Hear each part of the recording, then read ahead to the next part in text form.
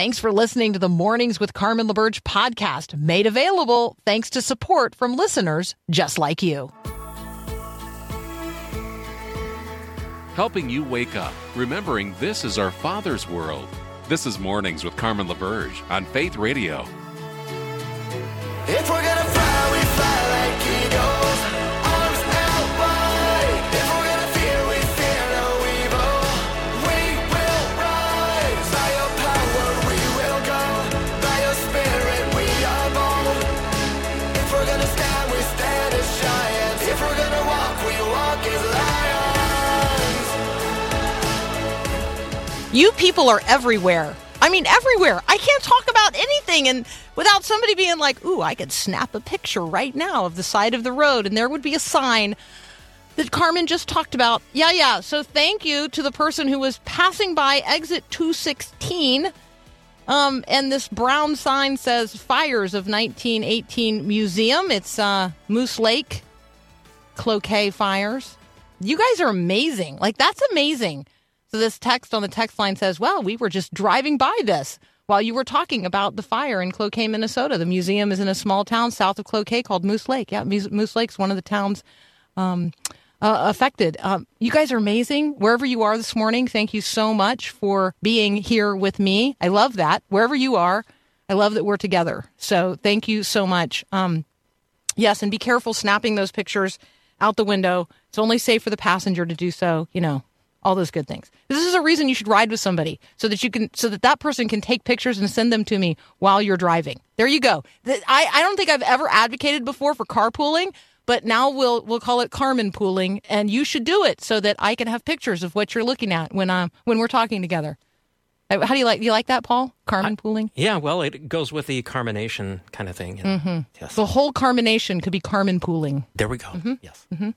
All right, let's pool our wisdom here for just a moment. Okay, I told you, I think on Friday, might have been Thursday, probably Friday, to pray for a guy named Oliver Anthony, because he just sprung onto my radar, and I was predicting that a lot of people were going to take notice of him.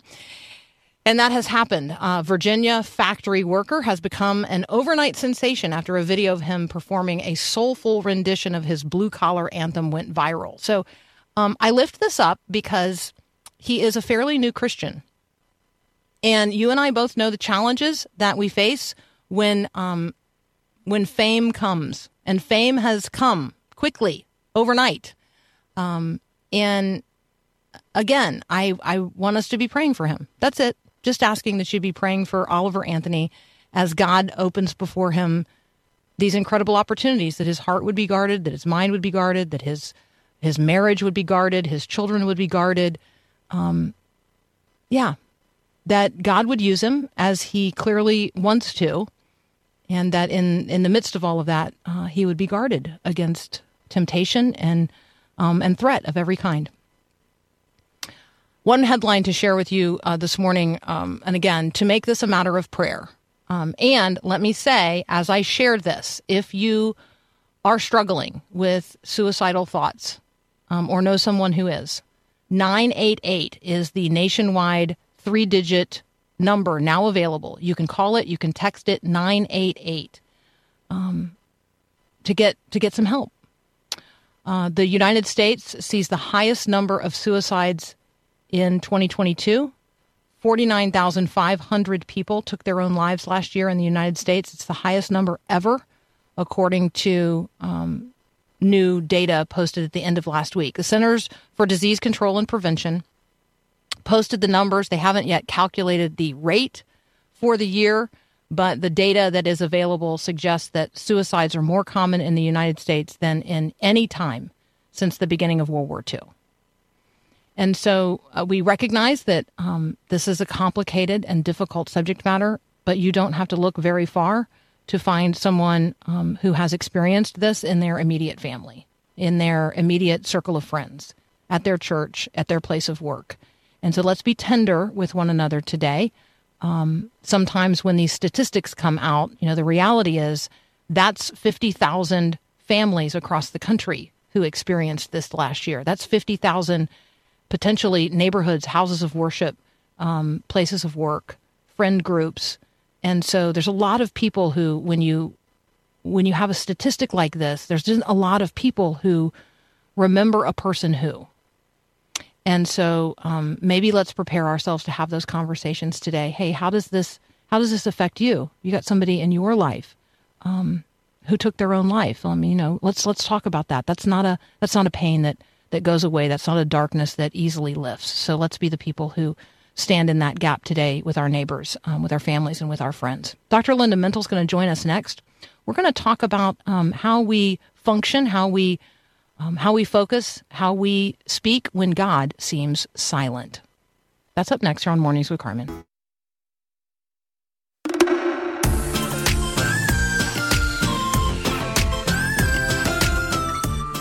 Dr. Linda Mintle is back. You can listen to her on the Dr. Linda Mintle Show here on the Faith Radio Network. You can also find her online, what she is writing, drlindamintle.com. That's where I found this post, When God Seems Silent. Linda, welcome back. It's good to talk to you again, Carmen. How are you doing? I'm well. I'm well. It's it's a frenetic time, but I'm good. Good. Yeah, how about you? Well, I've been enjoying, I'm glad we're talking about this. I've been enjoying it in my Sunday school class. We're doing a series on prayer and different parts of prayer. And it's been really, really great and challenging at times. And so this is where this piece came as I was thinking about it and talking about it. And I started reading a book. I haven't gotten very far into it, but we've been using the materials of someone named Peter Grieg. I don't know if you know that name, but he is someone who has written a lot about prayer and talks about prayer. I believe he lives in London, but he wrote a book called God on Mute. And that was the book that I was starting as I was grappling with this in my own life in terms of thinking of all the number of people that we've prayed for, times in my life when God seems silent. And I use that word seems because we know ultimately that he's not. But we're not always part of the perspective that he gives. And so we don't always know what's going on behind the scenes. And we have to, at those times, really, really trust God in the process. All right. Well, after you finish God on Mute, you should check out his book called How to Pray, A Simple Guide for Normal People. It's really good. Yeah. It's really good. Yeah, it's a great series. We've actually been doing the videos. There's a video series. Oh, it's so good. Yeah. Oh, that's awesome. Yeah. Oh, that's so good to know. Yeah. All right. Well, so when God seems silent, where do we start this conversation? Like, I think we've all been there. We all have experienced times when we're like, hello, knock, knock, knock. I mean, are you there, God? It's me, Carmen. Yeah. Yeah. Mm-hmm. I mean, I've had those dark night of the soul times in my life. You know, I had that when my brother was killed. I didn't really understand. I couldn't see any great purpose for this. And we continued to pray and wonder why that happened. And that's one of the questions that people naturally ask. And then when I went through 7 years of infertility, I mean, that was a long time, Carmen. It was 7 years of trusting God, believing God, wondering when and if this was ever going to happen, believing in my heart that it was at some point. I felt like at some point down about 5 years into the process, I felt like I had sort of a word from God that it was going to happen, but it was a long, long journey. And I know that month to month, I would just have to really work at not putting myself in despair because it wasn't happening. And I even had a group at church. I don't know if I've said this before, but I formed a group at church and we had 7 other women who were going through infertility, and one by one, they all got pregnant.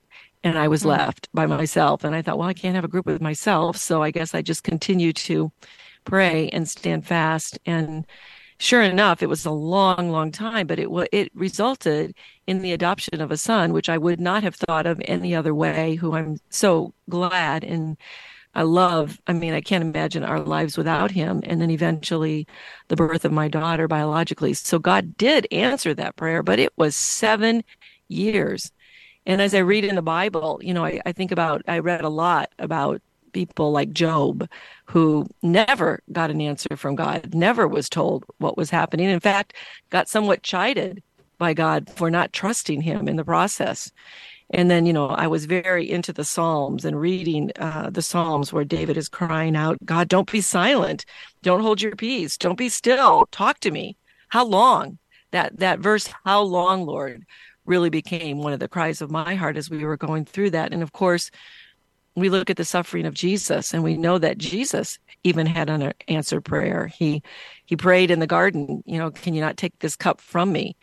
And on the cross, "Why have you forsaken me?" And even his prayer today of the church being in unity, Jesus prayed that the church would be unified. That is an unanswered prayer at this time. So we have lots of examples in the Bible to help us through that time. But ultimately, it really does come down to trusting God no matter what. And what I like about some of the things that I've been reading and hearing is the reminder that God is silent, but silence doesn't mean absence. And that's what we have to keep focused on. Silence does not mean absence.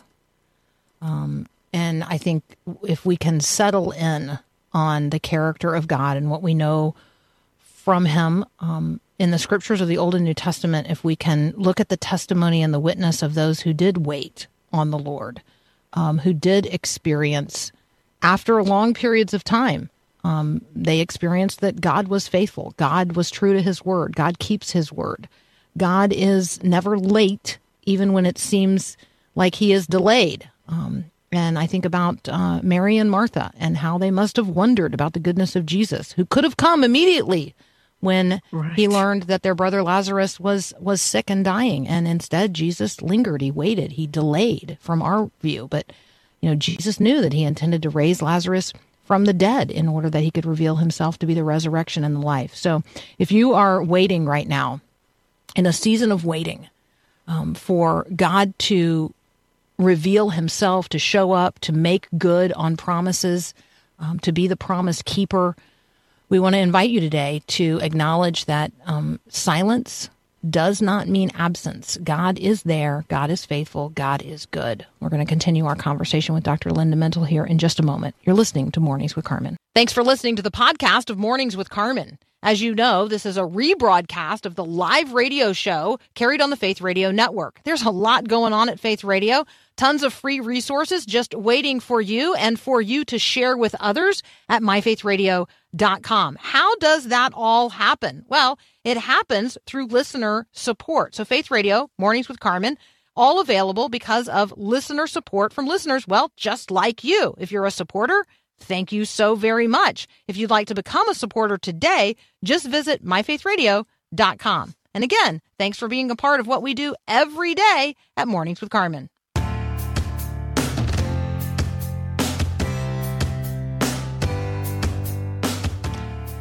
Are there times in your life, maybe you're in one right now, when it seems like God is silent? You know what God has promised, but he's not making good on that promise, at least from your perspective. What do we do in the midst of waiting on God? Dr. Linda Mintle is here. We're talking about a piece she has posted on her blog, drlindamintle.com, When God Seems Silent. Linda, are there some other places that we can turn to, other characters in Scripture who can provide some testimony on this front? Well, there are several, and there's several verses. There's also Psalm 88, which would be a good one I would tell people to read as well. But the story that I really love, because it really gives us a behind the scenes sort of look. And I know that Job is the same way. We know when we read the story of Job that God is got to deal with Satan, and that there's something going on in the heavenlies. But Job never finds that out. And I always was so frustrated with that as a child. I used to say, why didn't God just tell him what was going on? But in Daniel, if you look at in Daniel does find out why there is such a delay. So in Daniel 10, he was waiting for an answer to prayer, and he waited 3 weeks for God to answer. And when the answer finally arrived, it was accompanied by an angel who told Daniel that God heard his prayer immediately. So it wasn't like there was some delay in the signal. And one of the things I said, that unanswered prayers sometimes feel like we've lost our Wi-Fi, that, the signal goes out and then we're so not connected to anything and we feel so alone and like we can't function. I know I can't work if I don't have my Wi-Fi. But in this case, it wasn't a signal problem. Things were going on. God knew, and he had answered that prayer, the scripture says, immediately. And then he dispatched his messenger to tell them. The angel was delayed by intense spiritual warfare that was going on for 21 days. In fact, the scripture says that there had to be reinforcements called in, and he enlisted the archangel Michael to help with that battle. So when this is all said, and we find out what was going on, and we don't always think about the spiritual warfare that is going on behind the scenes, that God is working and moving and dealing with things in the heavenlies, but that was why there seemed to be such delay. God wasn't silent at all. He had answered that prayer. And so that gives me great hope when I can't see it. And, I can't underscore, even for someone who's mature in their faith, when it just doesn't seem like there is an answer coming, and you are required to stand, to be still, to, continue your connection with God when it doesn't seem like there's anything on the other side of that. But again, to remind yourself that our prayers are heard. They're heard. They just don't always get answered in the way that we think they should. And Isaiah reminds us of that, Carmen, when he says, God doesn't forget us as our names are written on his hands. And that's just such an intimate sign to me that God knows every hair on my head. He's got my name written on his hands. He knows what's going on with me. And it's hard for us as people to really think of God up there somewhere, having such an intimate connection with us. But that's what the enemy would like us to think, that God doesn't really care for us. He's not really working in our lives. And yet, as we constantly renew our mind with that truth, that silence is not absence, that God is working things through this difficulty that I can't even see. And when I had the opportunity to adopt my son at birth, I would have never been in that position had I not gone through all those years of infertility, and that joy, and that looking back and thinking, maybe this was the delay. Maybe this was part of it. Maybe this was because that baby was supposed to be in our family. But sometimes you don't even know. Sometimes you have no answer. And in the case of my brother's death, I can't really tell you what the purpose behind that was. I don't really know. It sent me on a trajectory into the field that I'm in today. I was a pre-law student prior to that. So maybe that was it. Maybe God used that circumstance to move me, but I really don't have answers for that. And I don't think at times we do have answers. And I think we have to be okay with that, because we can't see the perspective of God. We can't see it. The whole, the analogy of the quilt. We can't see the whole thing. We can only sometimes see those strands and those threads. And sometimes we see a few of them woven together, but God has the big picture. And ultimately, it comes down to me trusting that he is a good God and that I have to stand on that no matter what. And that's not always easy, but it's what we have to do. That's so good. We can't see the whole. We can only see strands. Some of them are dark. We know that. Silence does not mean absence. Just because we can't see what God is doing doesn't mean God is not working out his purposes. I think about the 300 years between Malachi and John the Baptist. 300 years of intertestamental silence. 300 years people waited for God to do what God had promised to do. 300 years. That's, that's more than a lifetime. So there are people who were born, who prayed for a lifetime, who died. And another generation prayed for a lifetime and died, and on and on and on, and 300 years. And then we have John the Baptist and the declaration of Jesus and the deliverance in a way that people for which they had not prayed and were not ready. And yet it was the way that God was contending with the sin of humanity and delivering the gospel. I'm going to leave us here with 2 Peter chapter 3, verse 9. The Lord is not slow to fulfill his promise, as some count slowness. He is patient toward you, not wishing that any should perish, but that all should reach repentance. So as you pray today and God seems silent, I would invite you to claim the truth that he's not slow to fulfill his promise. His delay is for a purpose. And there are some times in the midst of asking why that we have to start asking what for. Linda, thank you so much, as always, for joining us today and walking with us in the Word of God as we walk in the world that He so loves. That's Dr. Linda Mintle. You can find her at drlindamintle.com, and you can listen to her program here on the Dr. Linda Mintle Show. Let's take a moment for Breakpoint with John Stonestreet. You're listening to Mornings with Carmen.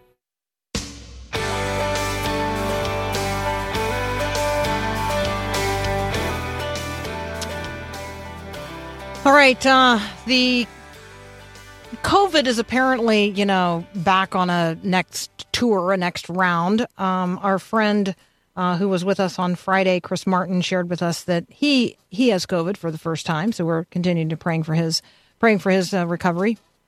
The World Health Organization announced that the new EG5 variant of Omicron, so officially it's called Eris, E-R-I-S, if you see that floating around, is now the dominant strain in the United States, causes a relatively modest uptick in hospitalizations. It says, new variant not currently a cause for concern.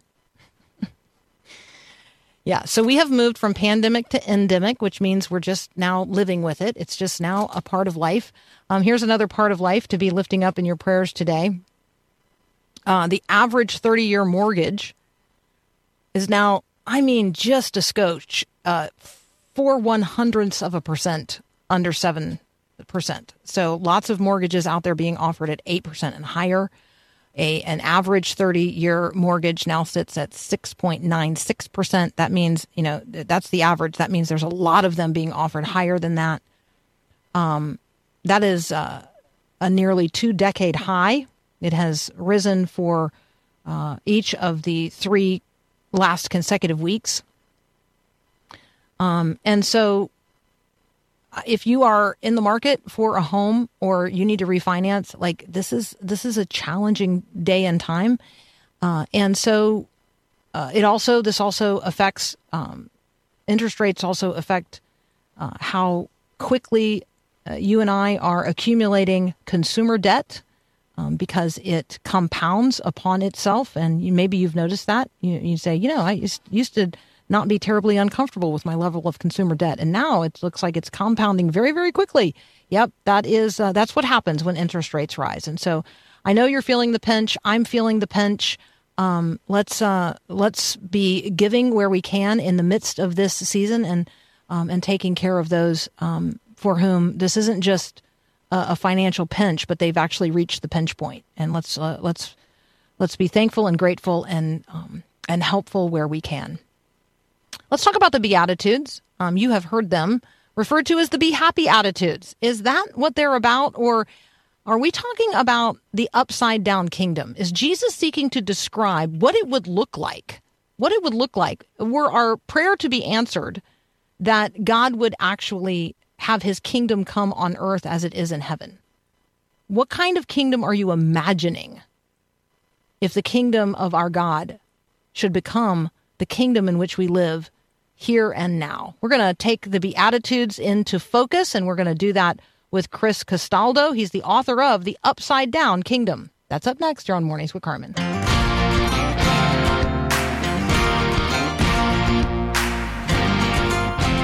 Chris Castaldo is joining us. He's a pastor at New Covenant Church in Naperville, Illinois.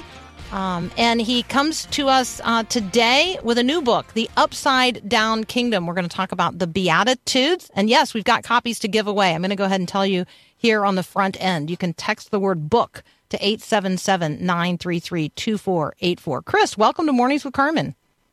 Thanks, Carmen. Great to be with you.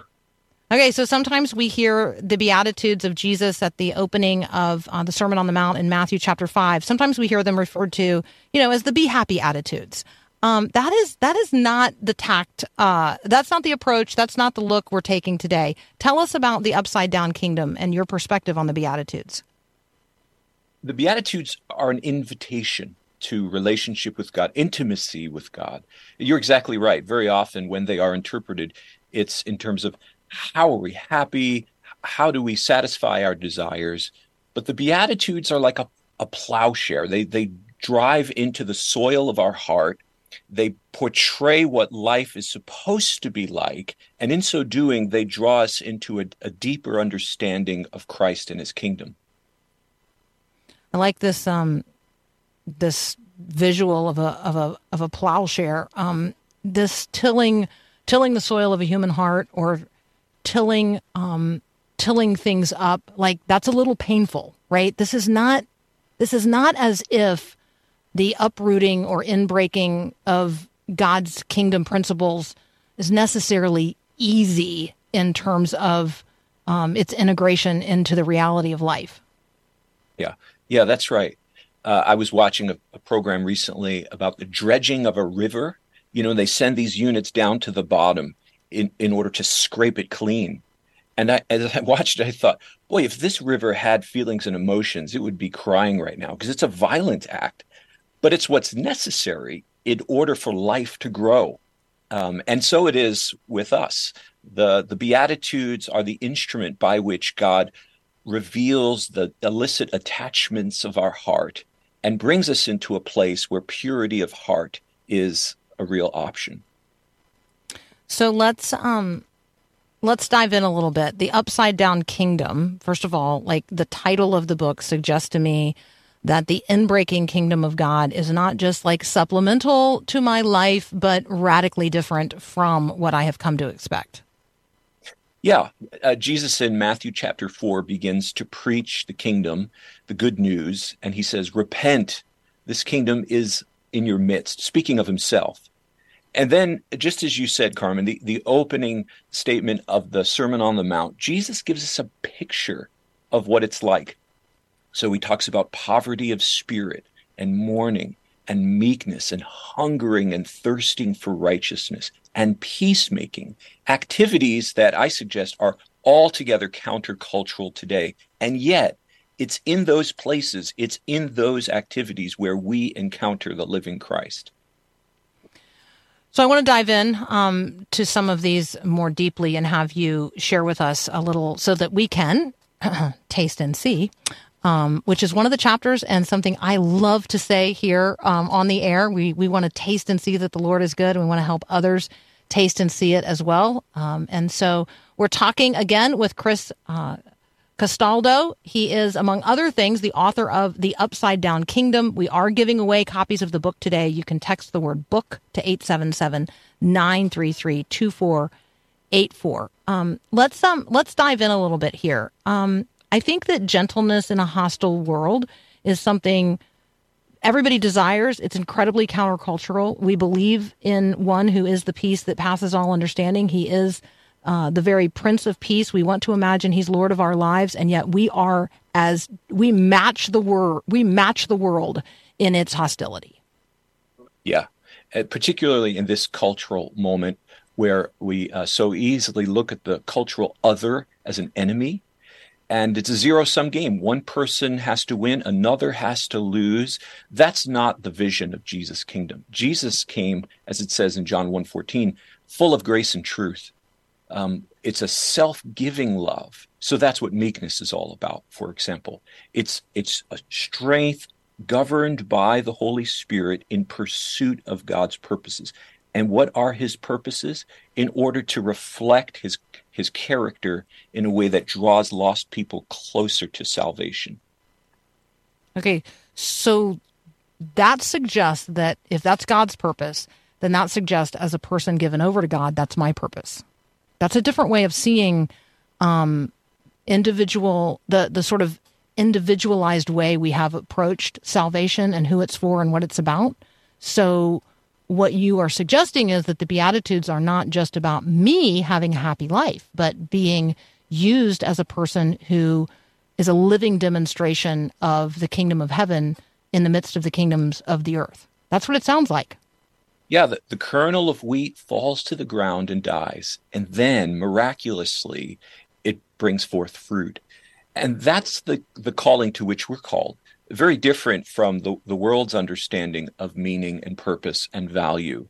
But it is the place where we live the life of Christ, and that's our purpose. That's what it means to be a Christian. A little Christ is to follow his footsteps, to manifest his presence, and to proclaim to the world that he is Lord. So, Chris, I mean, I'm just going to be honest with you. I know a lot of people who would describe themselves as Christians who do not see this as their meaning nor their purpose. They absolutely see God as, I mean, they wouldn't articulate it this way, but I will articulate it this way, that God is serving them in Jesus, not the other way around. Yeah, this is the gravitational pull of sin and selfishness that tugs on all of our souls every single day. And it's the message of culture that confronts us everywhere we turn. It was David Wells who said, worldliness is anything in culture that makes sin look normal and righteousness look strange. Well, that's where we live. And the center of that sin is the idolatry of self. But the message of the Bible, the Sermon on the Mount, particularly the Beatitudes, is, no, that's just upside down. The place where we encounter real life is in Christ, and the Beatitudes show us the way to get there. So when you say that's just upside down, I think we're getting at helping one another see that it's not as if you can just keep turning the lava lamp over or the hourglass that drains the sand from one side to another, and you can't really tell up from down or down from up. Jesus helps us rightly see the order of things, but his perspective is so radically different than the way we've been trained to see that it does look to us as if it's inverted. So when we come back, can you talk a little bit about when down is up? I know it's the epilogue of the book, but I think it's really helpful when we're trying to see the water we're swimming in and we're trying to get oriented in the right direction. So could we do that, Chris? My pleasure. Chris Castaldo, author of The Upside Down Kingdom. We're going to continue our conversation with him. You should text the word book to 877-933-2484. We've got copies to give away today. You're listening to Mornings with Carmen. If you're a new listener, we want to officially welcome you with a free welcome pack gift. Request yours today at myfaithradio.com.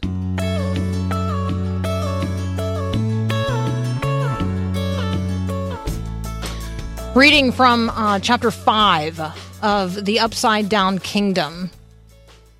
In the square of St. Petersburg, a young Fyodor Dostoevsky stood shivering in the snow alongside fellow convicts arrested for belonging to a literary circle considered treasonous. A priest carrying a cross led the convicts in a procession, arranging them in lines while their sentence was read, death by firing squad. But at the last second, a horseman arrived with a prearranged message from the Tsar. Instead of execution, Nicholas, quote, mercifully commuted their sentences to hard labor. While boarding the convict train to the work camp in Siberia, Dostoevsky was given a copy of the only book he was permitted to read in prison, the New Testament. Over the next 4 years of his incarceration, he'd consider the injustices of the 19th century Russia in light of Christ's mercy. Chris, talk with us about mercy. Talk with us about mercy from the viewpoint of Jesus as he articulates it in the Beatitudes. What is he pointing to, and how do we live like that? God always acts in mercy. When we marshal power, we do so with our arms flexed and with some kind of weapon in front of us. Think of Constantine and Teutonica, conquer by this, right? That's what he saw emblazoned in the sky. And over the centuries, the church has followed that model. Jesus presents an alternative. He brings hope and mercy. So Philippians 2, have this attitude in yourself that was also in Christ Jesus, although he existed in the form of God, did not consider equality with God something to be exploited. That's who we are in Christ. And as we said earlier, Carmen, in this moment of history where we're going for the jugular of the dear soul who happens to disagree with us on culture and politics or whatever, it's this quality of mercy that we must remember, that must be the leading edge of our relationships. I love this paragraph. It's stunning. Of all the qualities God might have stressed, his holiness, sovereignty, almighty power, he chose to highlight his tender heart of compassion. As mercy is of central importance to God, so it must be for us. Be merciful, Jesus says, even as your Father is merciful. Luke 6:36.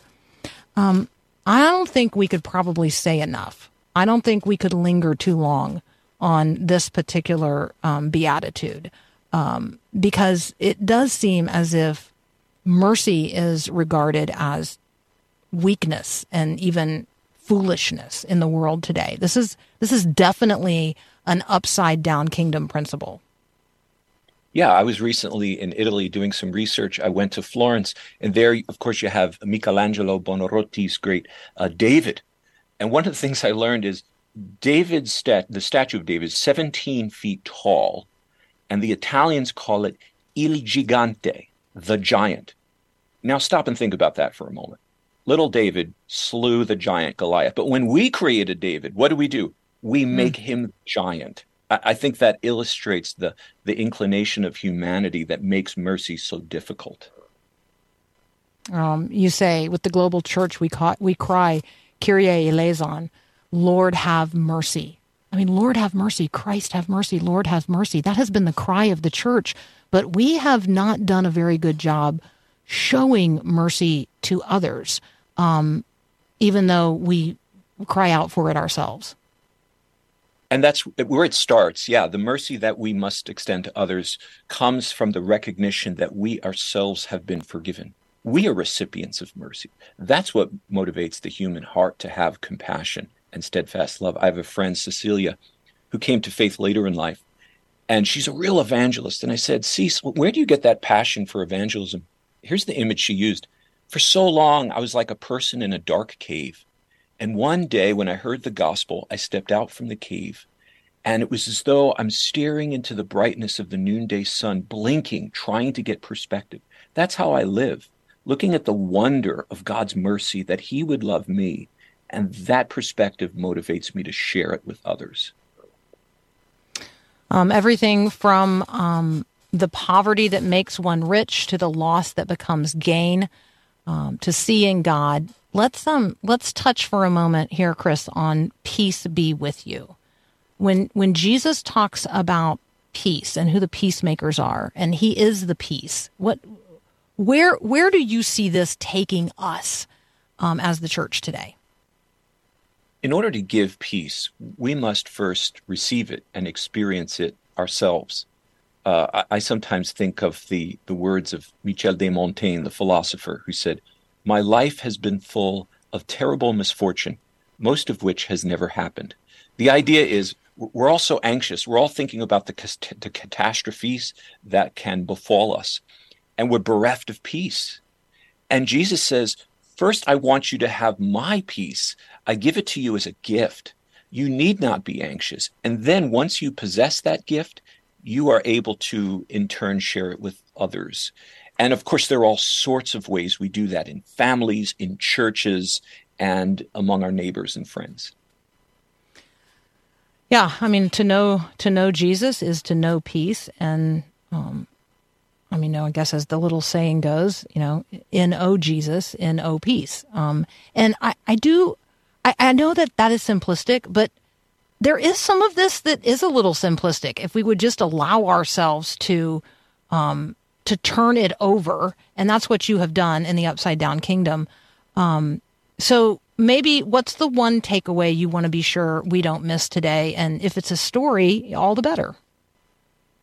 Yeah, I was recently with an intern who asked, what would you say is the greatest challenge of the church today? And suddenly all of these examples of conflict and strife that I, as a pastor, observe in the life of the church came to mind. But there was one issue that rose above all the others, and it's partisan strife. Particularly as we enter this election year, it's so easy for us to pull the pin out of the rhetorical hand grenade and lob it over the fence. And it seems to me that the devil is cackling. He's delighted when he sees Christians angry and bitter and fighting.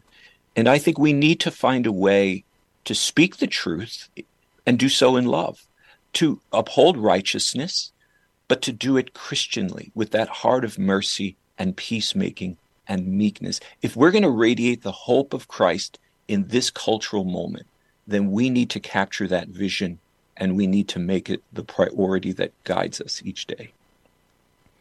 Hey, if I Google a map of Naperville, Illinois, and I ask it to identify all the churches, this is a community that looks like it's got a fair number of worshiping Christian communities. Do you have some good news to share with us about maybe how the church is working collaboratively in your city for the advance of the gospel? Yeah, I received a grant from the Templeton Foundation, which allows me to gather pastors in the area. So I have several who meet here every couple of months. We have lunch, particularly during these last 3 years when all of us have been at the end of ourselves, to be praying, to be dialoguing about what discipleship looks like. That's been the centerpiece of our unity as pastors, at least. And It has been a lifeline for so many of us. That's awesome. I love that. I'm so glad I asked.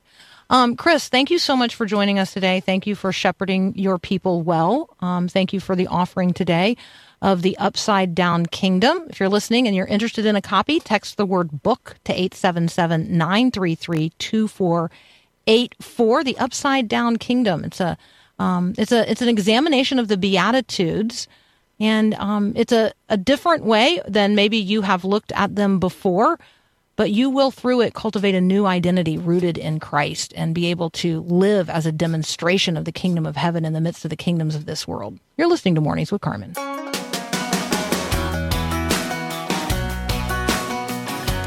This is going to be my back-to-school assignment. Do you already have a back-to-school supply list? If you don't, I've shared this with you before. It's just an idea. If you don't have anybody this year that you were sort of in charge of buying school supplies for, you should still go buy school supplies and take them to your local school. They are distributing them to kids as they have need. So, just do that. That's a good thing to just go and do. And then I want to make an assignment to you today. I want you to think about something good, something positive that's happening in your community. Might be through your church, might be through a Christian might be through some organization or individual. And I want to start hearing your good news stories, your wow God stories, your only God could have done that kind of stories, and the small hidden ones as well. I'm not asking you to show me in your right hand what your left hand is doing, but it's okay to tell on other people. If you catch someone doing good, I'd like to know the story and maybe share the story. So you can always text me, 877-933-2484, or you can email me, carmen@myfaithradio.com.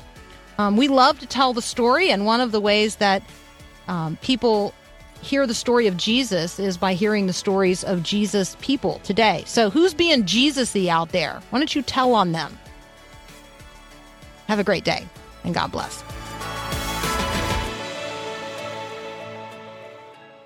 Thanks for listening to Mornings with Carmen LaBerge. Podcasts like this are available because of your support. If it's important to you to hear things that encourage your faith, click the link in the show notes to give now. And thanks.